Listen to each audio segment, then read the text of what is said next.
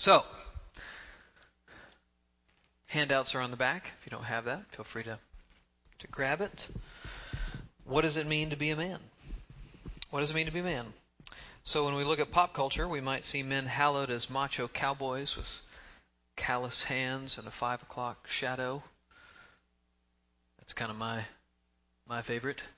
In the media, we've seen men in public leadership brag about their promiscuity or flaunt their flawed ego.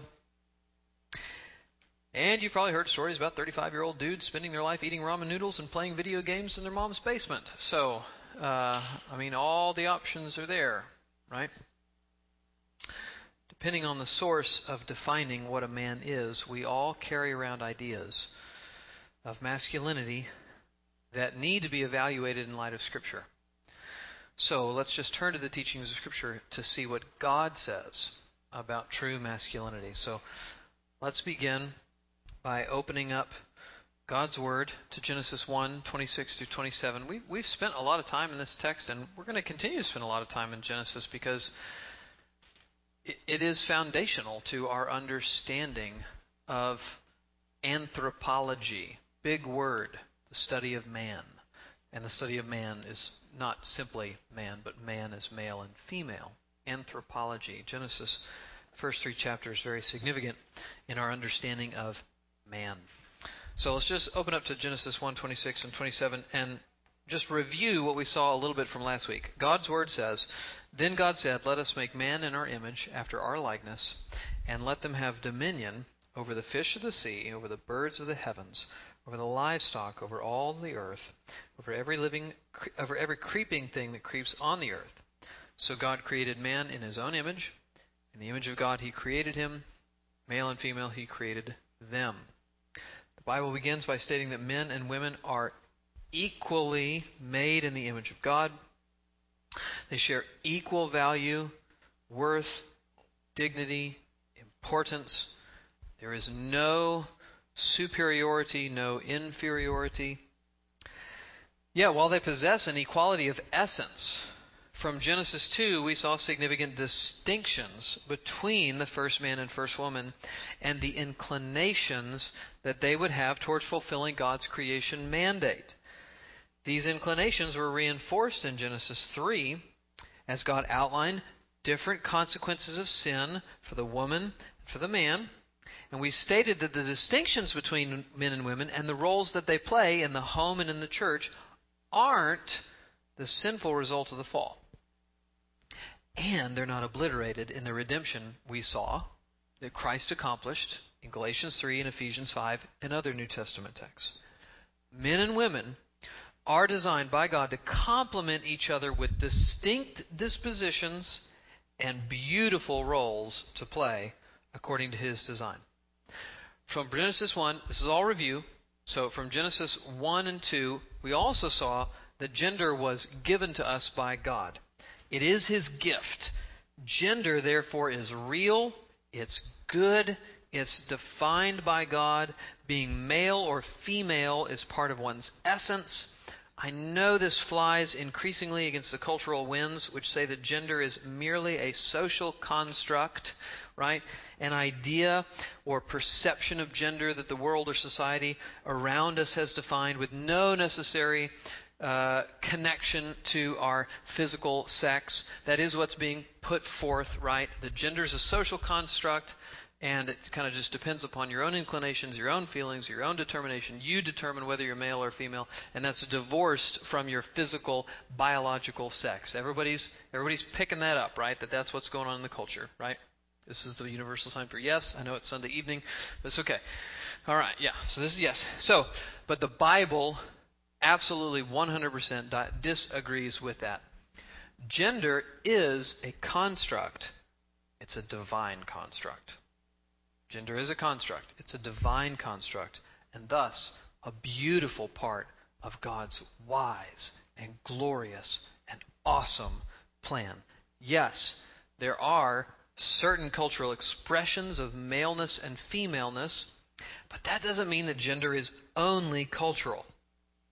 That's why I'm using the term gender to refer both to our physical sex and how we behave socially as men and women. So men and women share a common humanity, equal in value, but we are not identical. To be clear, we shouldn't be surprised that our sinful, fallen human hearts may struggle to see the appropriateness and goodness of God's design. And it's certainly possible in a fallen world for some people to feel confused or uncomfortable with their gender, but such discomfort does not prove that gender itself is fluid. So just a public service announcement. If you weren't here for last week's core seminar on gender, I would strongly encourage you to check out the notes on the website and the audio on the website and listen to that because you're not going to hear it anywhere else. And it's just it's essentially a biblical theology of gender. And so I just encourage you to check that out if you haven't. Now, what we're going to see in our course is that the relationship between men and women is not meant to be a parade. Right? What's a parade? Well, it would be one in front of the other and one behind the other. Nor is the relationship between men and women supposed to be a race with trying to elbow past one another. It is more like a dance. Two genders in this dance have differing steps, differing dispositions, yet together they move as one. They move in perfect harmony. They need each other, and their differences are part of the beauty of the dance. So today we want to ask, what is distinct about the male partner in this dance between men and women? Okay, so let me just give you 4 opening considerations as we begin. All right, 4 opening considerations. Number 1, we should distinguish manhood from boyhood. We should distinguish manhood from boyhood. Biblically speaking, while it is fruitful to discern the difference between men and women, when it comes to how men should live, the emphasis isn't exactly so much be masculine instead of be feminine. The Bible basically just assumes that. Rather, the Bible seems to put more stress on be like a man instead of like a boy. So the book of Proverbs warn us against men. They warn us men. The book of Proverbs warns. I'm going to have a sip of coffee, and I'm just going to restart the whole sentence. All right. The book of Proverbs warns us men against the folly of youthful thinking and living. There are certain vices, while common to all humanity, seen especially endemic to young men, and biblical masculinity is especially seen in young men growing into maturity, embracing more responsibility and holiness and the desire to protect and provide and cultivate. So number 1, we should distinguish manhood from boyhood. That's number 1. Number 2, to live as a godly man. 4 opening considerations is what we're talking about here. Number 2, to live as a godly man. On one level, simply seek godliness. So when it comes to our Christian discipleship, there is a ton of overlap for men and women. We are both heirs in Christ. The New Testament only occasionally gives the two genders different instructions. Generally, we're all to take up our cross and follow Jesus. So if you are here today and you want to grow as a Christian man, or a Christian woman for that matter, you have the whole Bible at your disposal, okay? Very few are quarantined off for one gender or the other. It's really there for everybody, calling you to grow in godliness, whether you're a man or a woman. So pray that the Holy Spirit would grow the fruit of the Spirit in you, as we see in Galatians 5, that you'd grow in such virtues such as love, peace, gentleness, kindness, and self-control. Number 3. This class, though, is focused on the very specific question of what tends to be distinctive about being a godly man in particular. And while much of Christian discipleship is the same as men for women, not all of it is. As a man, you are always going to express the fruit of the Spirit as a man, not as some generic, genderless person. So our hope is to describe what are family resemblances of dispositions that all men tend to have in common according to God's created design. 4. But whenever we study God's creation design, we need to remember that creation is fallen. This means some men will exhibit these tendencies more than others. Others may find these tendencies to feel less natural to them, and the fall has certainly made it difficult to perceive God's design sometimes. The question is simply this: seek to live, or the goal, not the question, sorry. The goal is simply this: seek to live with the grain of the gender God has made you to be.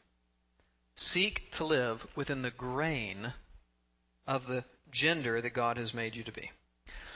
Any questions just so far? So we're kind of just getting started, getting the coffee warmed up. Any questions so far?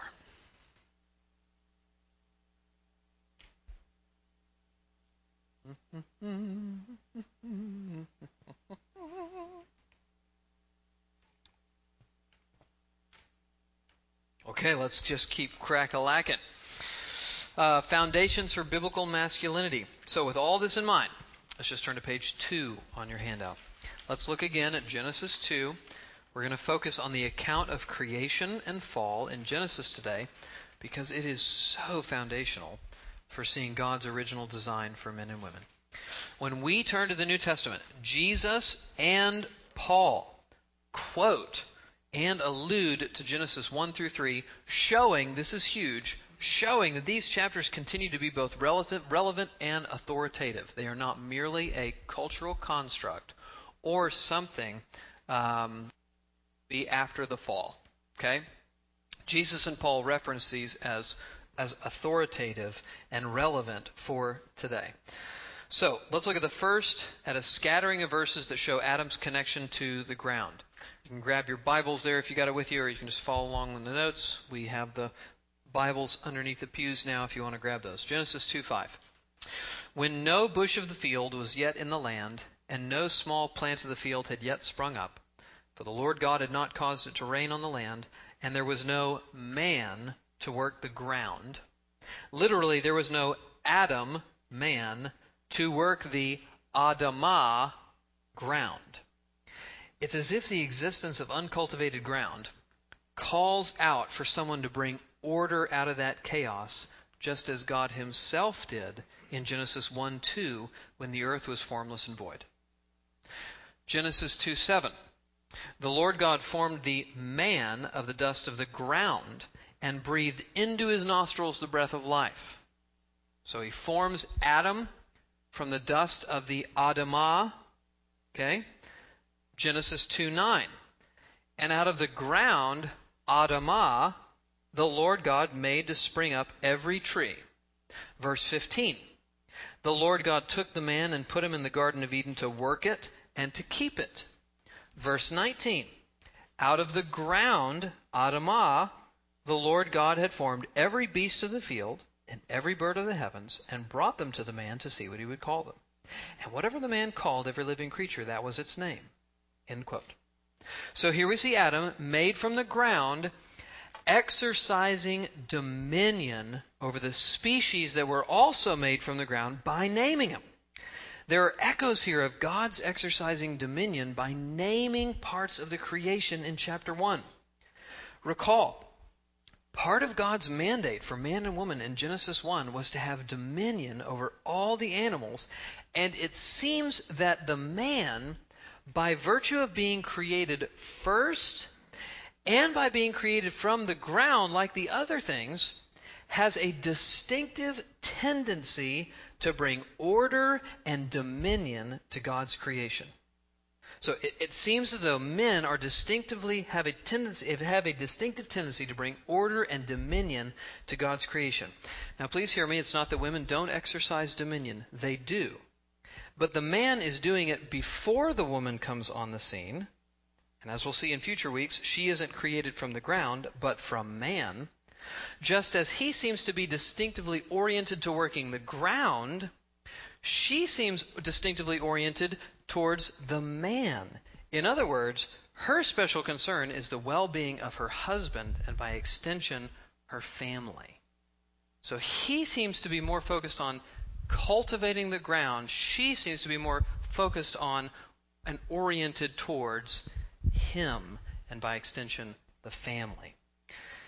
Fast forward to Genesis 3, 17 through 19, where we see that the ground, the Adamah, is cursed because of Adam's sin.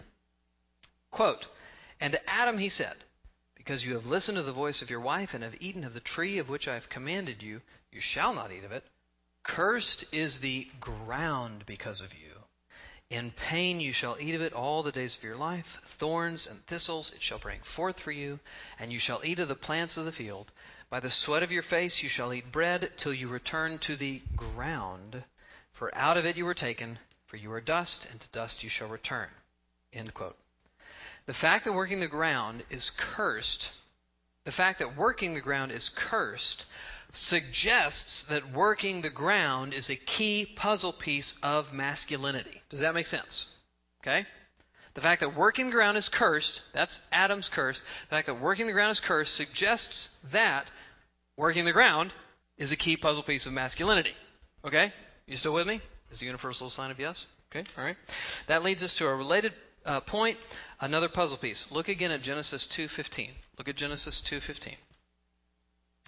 "The Lord God took the man and placed him in the Garden of Eden. For what purpose? To work and keep it." That word work also means serve or labor or cultivate. That word work means serve or labor or cultivate. That's man's role both in the garden and after the fall too. If you look at 3:23, it says, quote, "The Lord sent him out from the Garden of Eden to work the ground from which he was taken." Now the point isn't so much the ground as it is the working. The point is not so much the ground as it is the working. As the Bible unfolds, we are going to see that not all men are called to be farmers. Okay? Praise God, I would be a terrible man. Okay? I can hardly fix just very few things. It's an opportunity for humility anytime I try to fix anything. So, not all men are called to be farmers. Rather, the point seems to be that men are wired to represent God's dominion through the work God calls them to do. For Adam, the garden was the world. It was the realm where Adam was called to live out his God-given responsibilities. So, men, an implication of this is that we are called to work in whatever garden God has given to us. So to invest our time, our energies, our ideas in bringing good things into being so that we can provide for ourselves and be generous to others. A faithful man is one who has devoted himself to cultivating, building, and growing. So using your work to make the world a more orderly place. And that would be true whether you're a carpenter, a mechanic, an engineer, a plumber, a waiter, or whatever. Okay? Using your work to make the world a more orderly place. That's true regardless of your profession. And please note this. You really got to note this. Men, we cultivate not just jobs and tasks, but people too. We cultivate not just jobs and tasks, but we cultivate people too. Think about Ephesians chapter 5, where husbands are called to nourish their wives. Or Ephesians 6, where fathers are called to raise their children in the nurture and admonition of the Lord. A man's fingers, brothers, should be accustomed to working the soil of the human heart. Right? Not just the soil of the ground. A man's fingers should become accustomed to working the soil of the human heart. Richard Phillips says it well. He says, quote, "This biblical mandate to work, here with the emphasis on cultivating and tending, explodes a great misconception regarding gender roles. We have been taught that women are the main nurturers, while men are, quote, strong and silent. But the Bible calls men to be cultivators.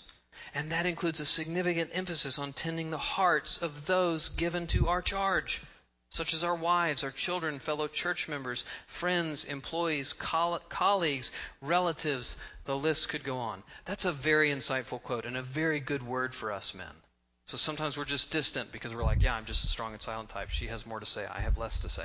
God's calling you to cultivate the people who are in your lives, in your sphere of responsibility. He's calling you to cultivate the soil of their heart and pour into them and help them mature. Bring them to Christ, help them mature in Christ. He's calling you to do that, men. Now again, we are not saying that men are called to work and women aren't. We are just noticing that even in the fabric of how God created the first man and the first woman, the man seems to have a distinct inclination toward tending God's creation. And the other half of Adam's calling is found in that second verb, to watch over. That would be the Christian Standard Bible. NIV would say take care of. ESV would say keep. That's the second part of his role is to watch over, to take care of, or to keep. The word is used of soldiers, it's used of shepherds, it's used of priests, it's even used of God himself. The Hebrew word often implies protection. And when used of God, it describes how the Lord guards his people to keep them safe. So what we see is that man is to wield both the plow of provision and the sword of protection. That's what men are supposed to do. We are supposed to wield the plow of provision and the sword of protection. As God's representative in the garden, Adam was not only to make it fruitful, but he was to keep it safe. And when Adam and Eve are expelled from the garden, in 3:24, the Lord assigns an angel to guard, the same word, the tree of life, since Adam had failed to do that job, Genesis 3:24. Men are created, it seems, with an inclination to risk their well-being for the sake of others, to keep safe, to preserve, to stand up for, to watch over like a good shepherd. Okay? Men just have this inclination, or they should. Okay? If something does go bump in the night, brothers, it better not be your wives that get up. You know, it's got to. It just does. Well, she's stronger than me. No, you need to get up, okay? All right. So I hope that what you're seeing so far is that the Bible's vision for man is distinct from kind of just macho cliches in our culture and even some Christian manhood manuals. Sadly, some Christian authors have just taught that men need to get outside of the humdrum. You know, they need to get outside of boring everyday life in order to find that they're truly wild at heart. You can tell I'm not a fan of that, because I don't think it's right. I don't think it's good. God doesn't promise you exciting, fantastic manhood adventures.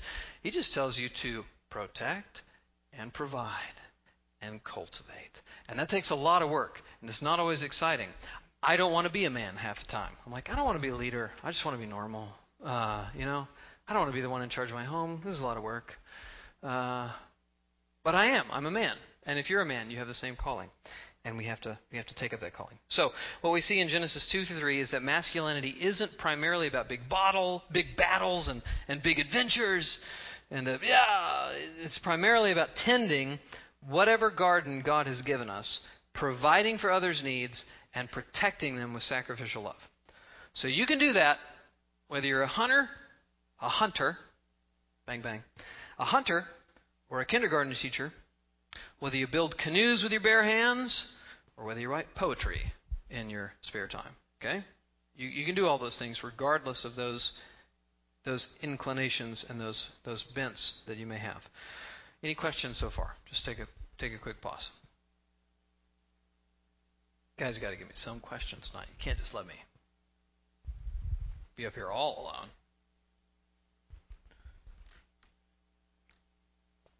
Nothing so far? Okay, yes? Yes, what's your name? You seem very nice.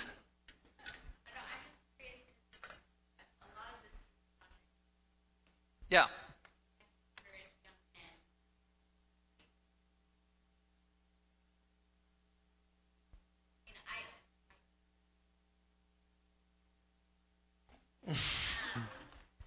Well, I hope I say the right answer. Okay.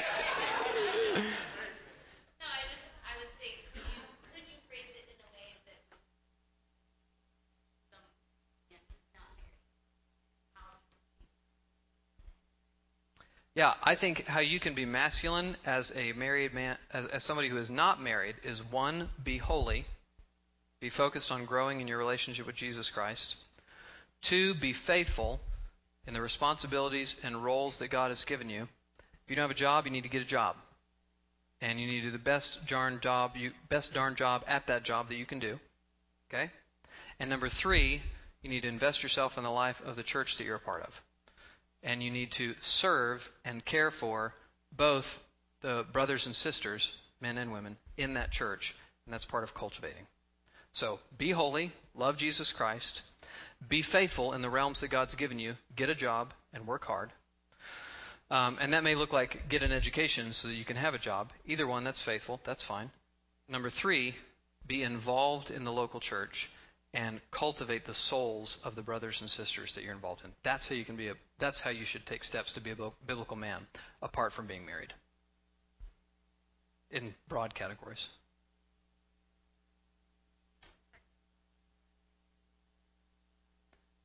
Oh, yeah. Missy said they could just be generally protective over women. Absolutely. And over anybody. So if you see somebody getting beat up on the playground or something,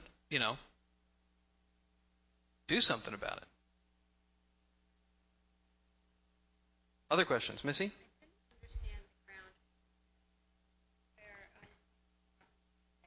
Okay.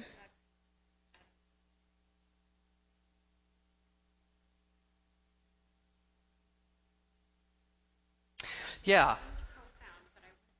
The basic point is Adam and ground are like almost lexically in language-wise very, very together and tied. So Adam is man and Adamah is ground. And Adam came from the ground, and Adam is to tend the ground. There's essentially a strong connection between Adam and the ground and tending the ground. That was the point, essentially. That his role is to be a tender, a carer for, a cultivator of, one who brings order to God's dominion. That's the slightly expanded point. Is there already order in the garden when Adam made and he just continued? Yes, there was certainly order. God had formed and filled the earth over the course of 6 days, 3 days forming, 3 days filling in a general sense. But then there was much work to be done, and he gave Adam the primary responsibility to do that. Good. Other questions? Thanks for not leaving me high and dry there. That encourages me. I kind of have a question. Nope, not to Abby. Any others? No, I'm just kidding. Just talking about younger people, how I was just wondering how can and just within our youth group, how can the girls in our youth group be encouraging kids in this I don't know. In being a man? Just in become yeah.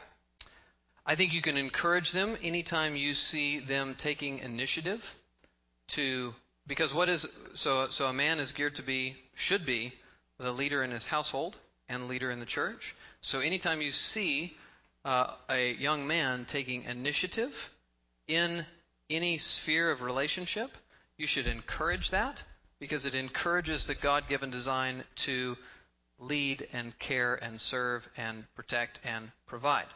I would say also you should avoid making fun of men.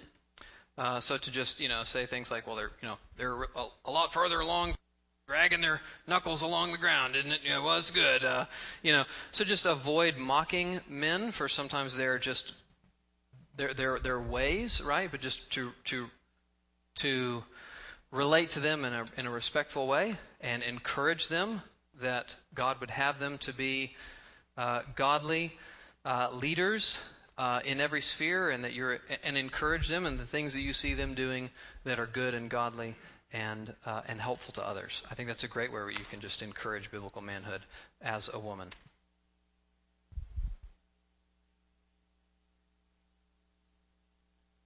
Okay, let's keep going, and we'll have time for more.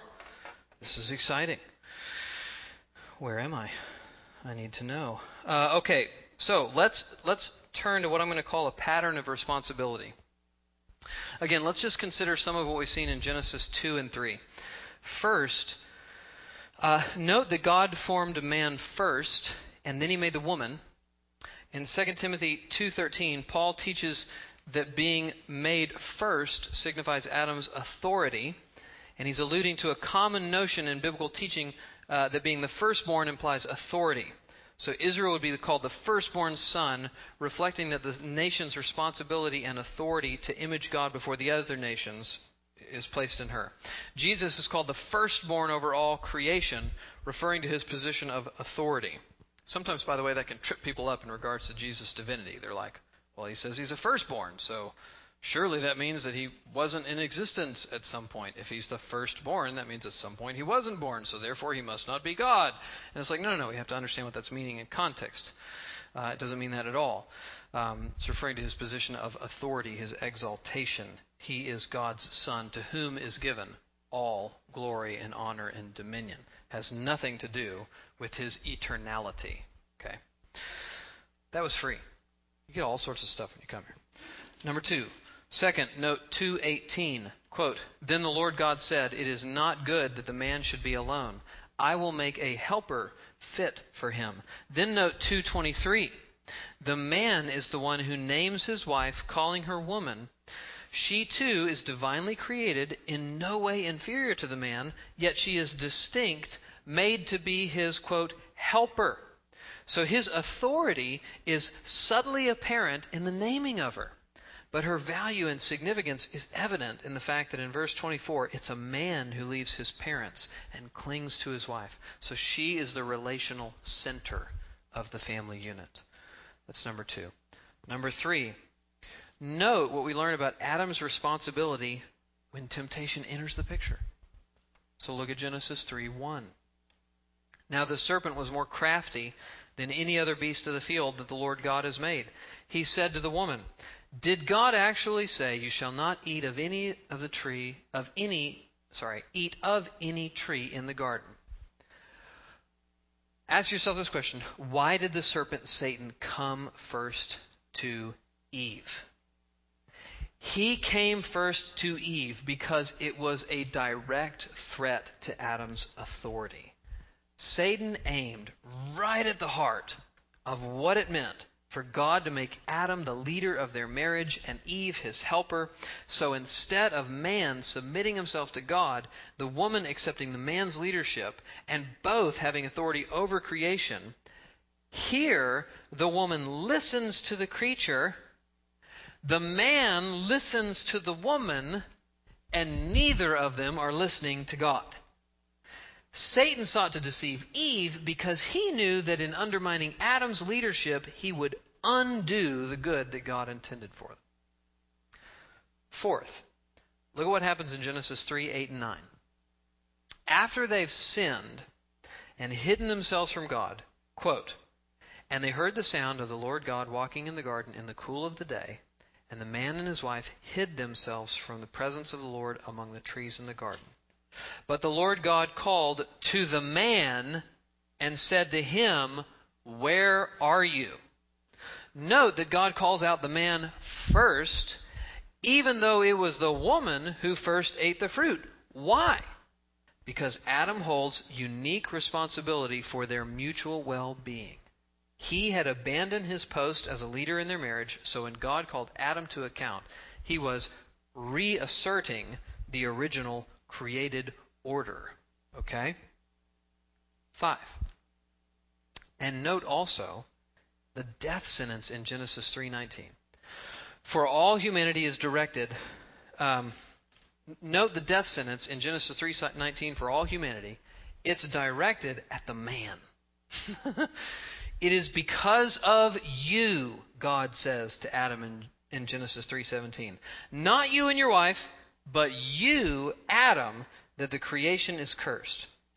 Adam functions as the head of all humanity. Eve will give an account, yes, but Adam bears the final responsibility because he represents the entire human race.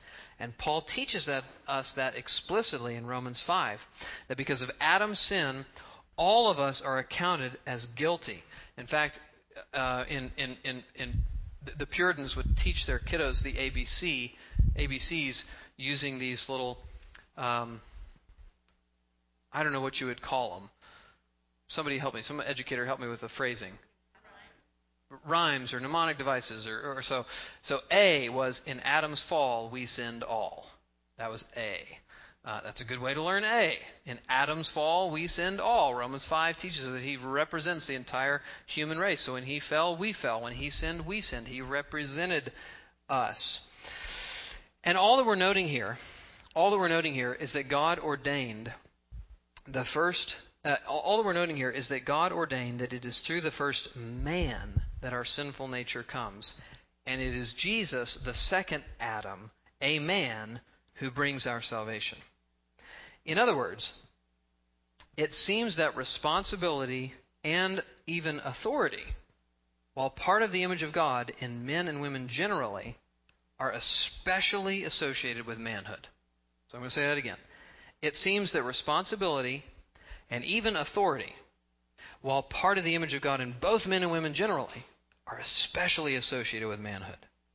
We should expect men to be wired to feel a sense of responsibility for the well-being of others. We should expect that. We should feel wired to feel a sense of responsibility for the well-being of others. Now, be clear, just because Adam has a role of authority here doesn't mean, be clear on this too, this is important. Just because Adam has a role of responsibility or authority, it doesn't mean that all men have authority over all women. We must remember that for Adam, the Garden of Eden was a place of covenantal relationships. So Adam and Eve were bound together, covenanted in marriage, and we might also say that they dwelled in God's place as God's people. Now, when we get to the New Testament, we're going to see the masculine disposition for responsibility formalized into leadership in the most covenantal of contexts: marriage and in God's people, the church. Okay? Marriage and in God's people, the church. A husband is called to lead his family, to lead his wife, and male elders are called to exercise authority in the local church. That's where this pattern of general responsibility and authority becomes prescriptive. So men are not in authority over women in general. Men are in a position of authority in their homes and in the churches. And then generally, I would encourage you that men, we should feel a responsibility and desire to take leadership for the good of others flourishing in all sorts of contexts. Okay? So this does work itself out. But at the same time, well, here you go. What do you know? It's right here in my notes. But at the same time, we shouldn't be surprised if men in other contexts and in other spheres still feel a sense of proclivity towards being responsible for the good of others, even if that sense of responsibility isn't formalized into a leadership role. So single men in the church should feel a brotherly sense of responsibility to provide for and protect their sisters and brothers in Christ. In the workplace, godly men welcome our sense of responsibility to care for the needs of others, whether men or women, whether employees or bosses. Let me just pause. Any questions so far on that aspect of things? We just talked through patterns of responsibility, and we noted some more things from Genesis chapter 2 and Genesis chapter 3. Any questions on that? Kind of getting at responsibility, kind of getting at authority. Renee? So if at work, like in a work situation,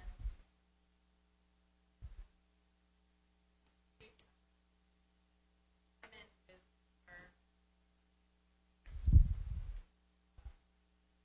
deference, or that they take responsibility to, let's just say, as if to protect the women, that a biblical image. Yeah, it might come across as chauvinistic, but it's a biblical impulse. Yeah.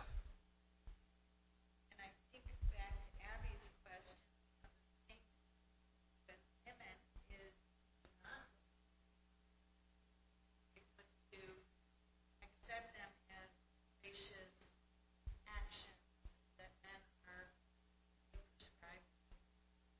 Yes.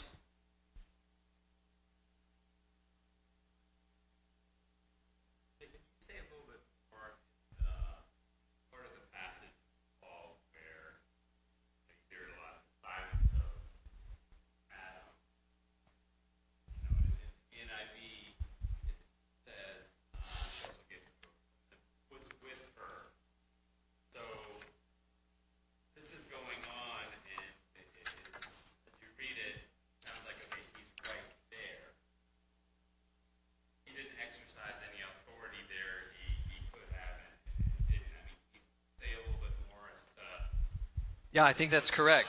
I think that's correct. I think that he abdicated his authority. He did not protect, and he did not assert himself in that situation when he should have. He was with her. That's how I understand that. I think the language is pretty clear that he was there. And this goes back to, right, that we see two distortions of biblical manhood. We see two broad distortions of it. One is going to be an inclination to be over-authoritative or abusive. The other, on the other side of the thing, is to be passive. And so you can see one of those two big errors on either side, and men are going to be given towards one or the other, towards being overly authoritarian, abusive jerks, or just passive and lay down and, oh gosh, I just don't want to hear it, so I'm not going to say anything. I'm just going to put up with this. So Adam was being passive there, yes.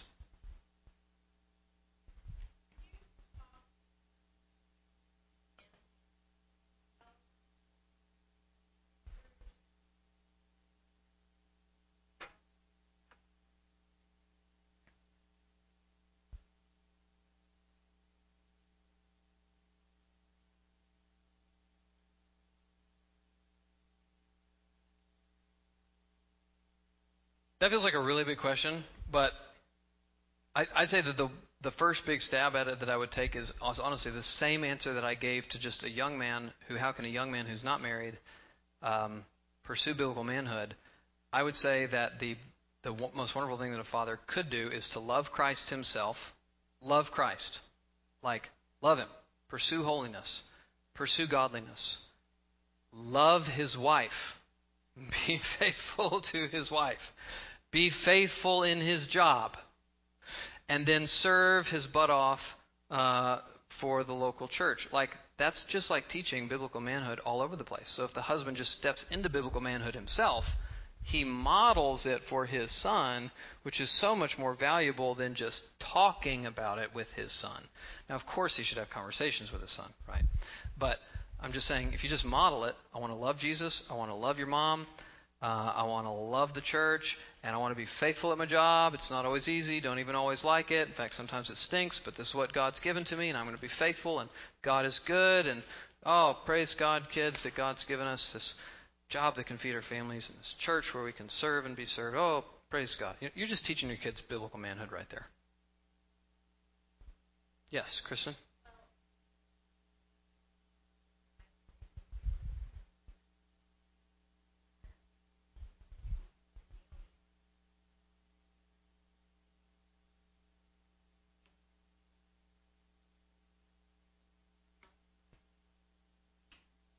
Yeah.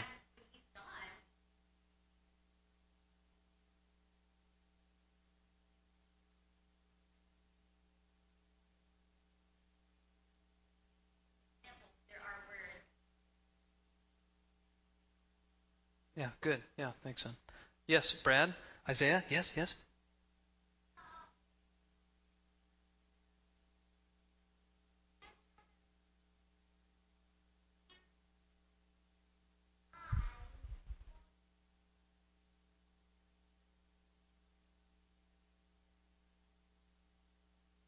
Well, that's a great question. Brad, do you have to feel these types of questions all the time?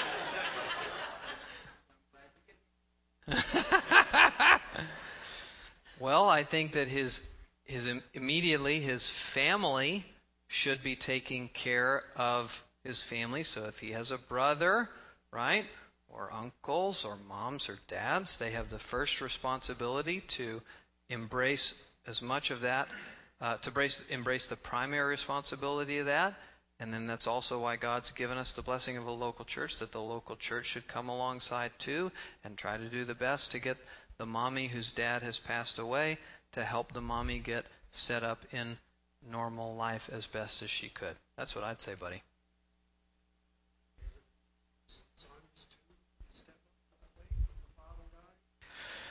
Yeah, I mean, you think it all partly depends on, the age of the kids and all that stuff, but certainly if there's a son who's 15, 16 years old, then he would need to embrace more of that responsibility for the flourishing of that family. Yeah.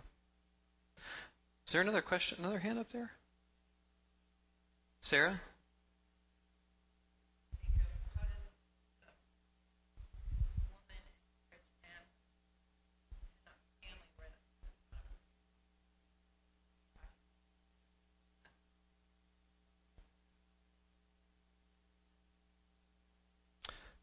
Yeah. So I think try to cultivate your relationship with your husband and have the best relationship possible with your husband. So I'm assuming you're envisioning a situation where the husband and wife are together and then the wife comes to Christ and the husband's outside of Christ. Is that could we just say that, for example? So I think in that scenario, it would be very helpful for the wife to just do her absolute dead to rights best to be a wonderful and loving wife and support her husband and enjoy her husband and respect her husband and to just live with her husband like she normally would, but also to be honest and have frank conversations with him that now things have changed and she does have an allegiance even greater than to him. I think she should actually say these things. Her allegiance first and foremost is to her Savior, the Lord Jesus Christ. And if she is just being a kind and good wife, that is going to have a very positive impact. And even if he has no interest whatsoever, and even if he's quite sour and dour, for the most part, he's not going to just totally oppose her in that way. Because she's... I have seen multiple instances of wives coming to Christ, and they've just mentioned that their marriages actually they get better, only because her ability to handle things is improved because now she's processing it through the lens of faith and Scripture. I guess that would be an introductory thought.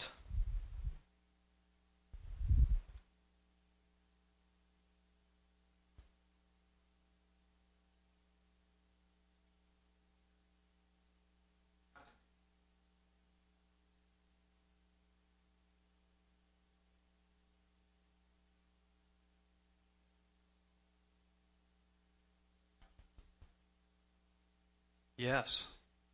And she can also still point out, and I know you wouldn't disagree with this, she can also point out the wonderful things that her husband is doing, even if he's not doing very much that's good. If he's going to work every day, you can teach your young men that is so honorable and that is so good, and Daddy's going to work every day, and we're so thankful for Daddy. He's a good man for doing that. That's true. He's stepping into biblical manhood, at least in a very minimal sense, and that's a good thing. So you can bring honor to the husband in that way. Josh.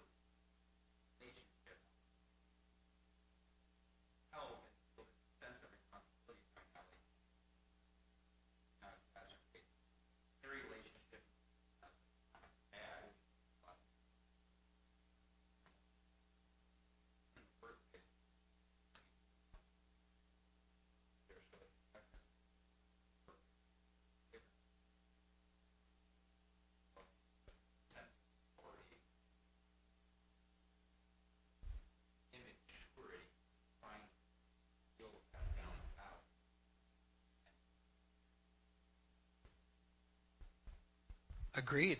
Yeah. Yeah, that's a good point. I remember when I was working at Wells Fargo as a young man, I had a female boss, and she was actually a lesbian. And we actually got along great. It was a wonderful relationship, but it took a lot of humility. I learned more about humility of just like, she's my boss. I just need to submit to her authority. And she was actually quite competent in her job, so that made things, frankly, pretty easy. She was great. So yeah, there's humility that's needed too.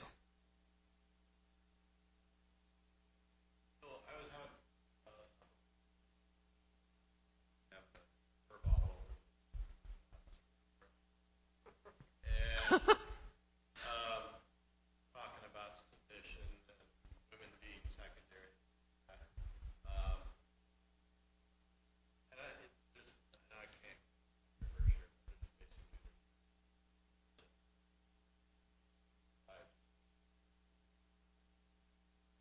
Mm-hmm. and I'm kind of in a place where it's like, well, if you're equally yoked, there shouldn't be a lot of disagreement. But, and not being married, I'm probably wrong here, but how would you address somebody like that throws up that it has dirty context? Yeah, it does have an authority or a dirty context. I don't know. It partly depends on the person. I might just say even in just a real kind of common sense way. I mean, if this person's not a believer at all, a real common sense way to put it is just like, listen, there's clear roles in almost every relationship that we have in the universe. So when I go to a job, there's a clear role that that I have in my job, and my boss has a clear role, and my coworker has a clear role, and we understand how we're supposed to relate to one another. And the Bible is basically just saying that in a marriage, we are both equal in dignity, value, and worth, but the husband has the role of that he's supposed to be a leading, the leading sacrificial servant, and the wife is supposed to follow his lead in those things. It's not all that different from just the reality that we see relationships. They have defined roles and responsibilities in the world. God's just given us defined roles and responsibilities. And by the way, authority doesn't have to be a bad thing. Authority can be abused, yes, but authority is a good thing when authority is exercised well. And so God gives an authority structure to marriages and in the home, and it's actually from His hand for our good. That could be a way where you could begin to introduce it. Abby, and then I'm going to conclude us. Okay. Yes. I don't know if this is more like a kind of a question. Okay. If you're like out of the house and you're not married, you like live on your own. Yeah. Like, are you still under like your dad's authority even though you're like grown, or like who should you look for like that? Because like Yeah. I don't know how to phrase it, but So You're under your dad. what Chris said.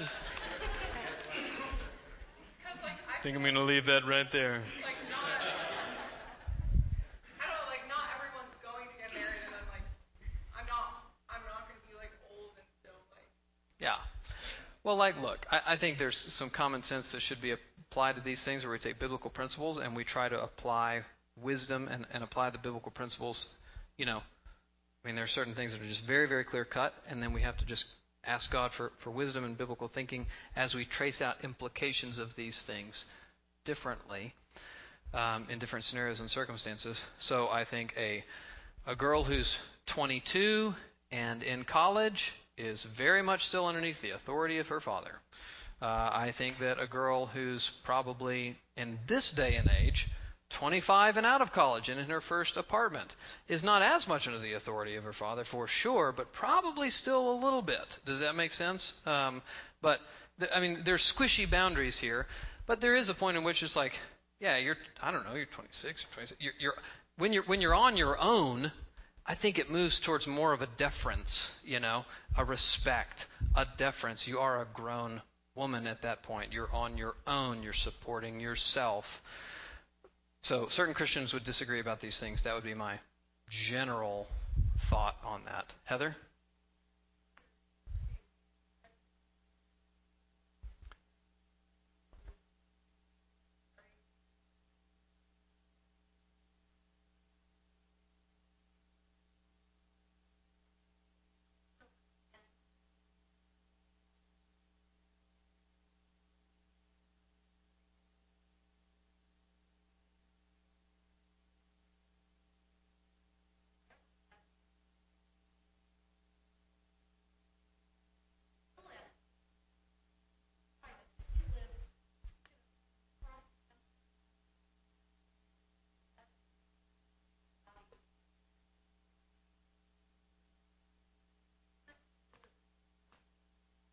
Sure.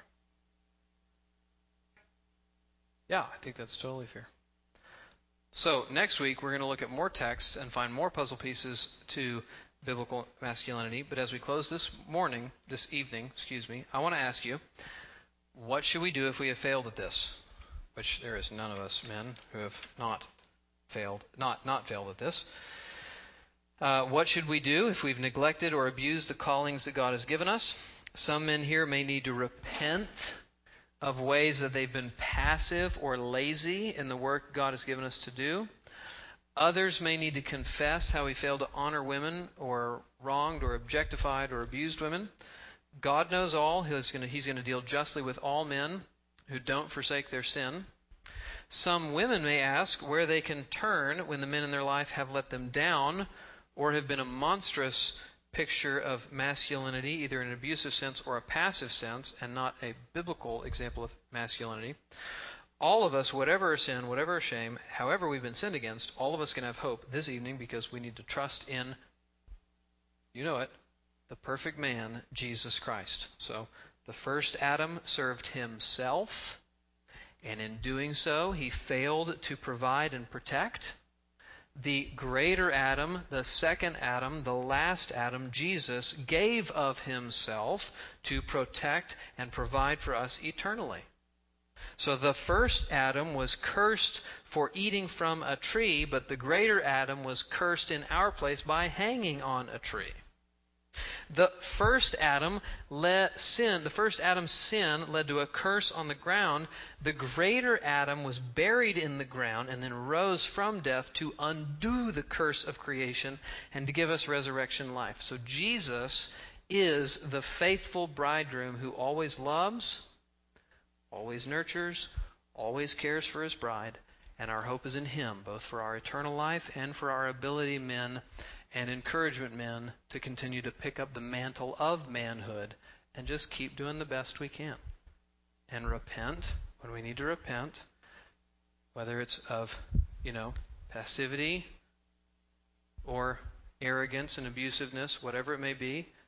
Jesus is our hope to repent of those things, to pursue holiness, to protect, to provide, to love, to care, to be faithful in the realms that God has given us. Jesus is our hope. So, he's our hope for forgiveness. He's also our example. And what an encouraging and wonderful Savior he is, that he doesn't call us to beat ourselves up 6 ways to Sunday, but to just repent, to believe, and then to be encouraged. The next morning that is new, that his mercies are new every morning, and we can put on our pants one leg at a time and just do our best and know that God's pleased with that, because he knows that we're made of the dust and he knows that we're weak. So God's a merciful God, and he's calling us to image him in the way we live out our manhood. So let me just pray for us. Lord, thank you for these men and women. Please help us, Father, to continue to increasingly understand and live out your good design that you have for us as men and women in the church, in our families, in the world. In Jesus' name, amen.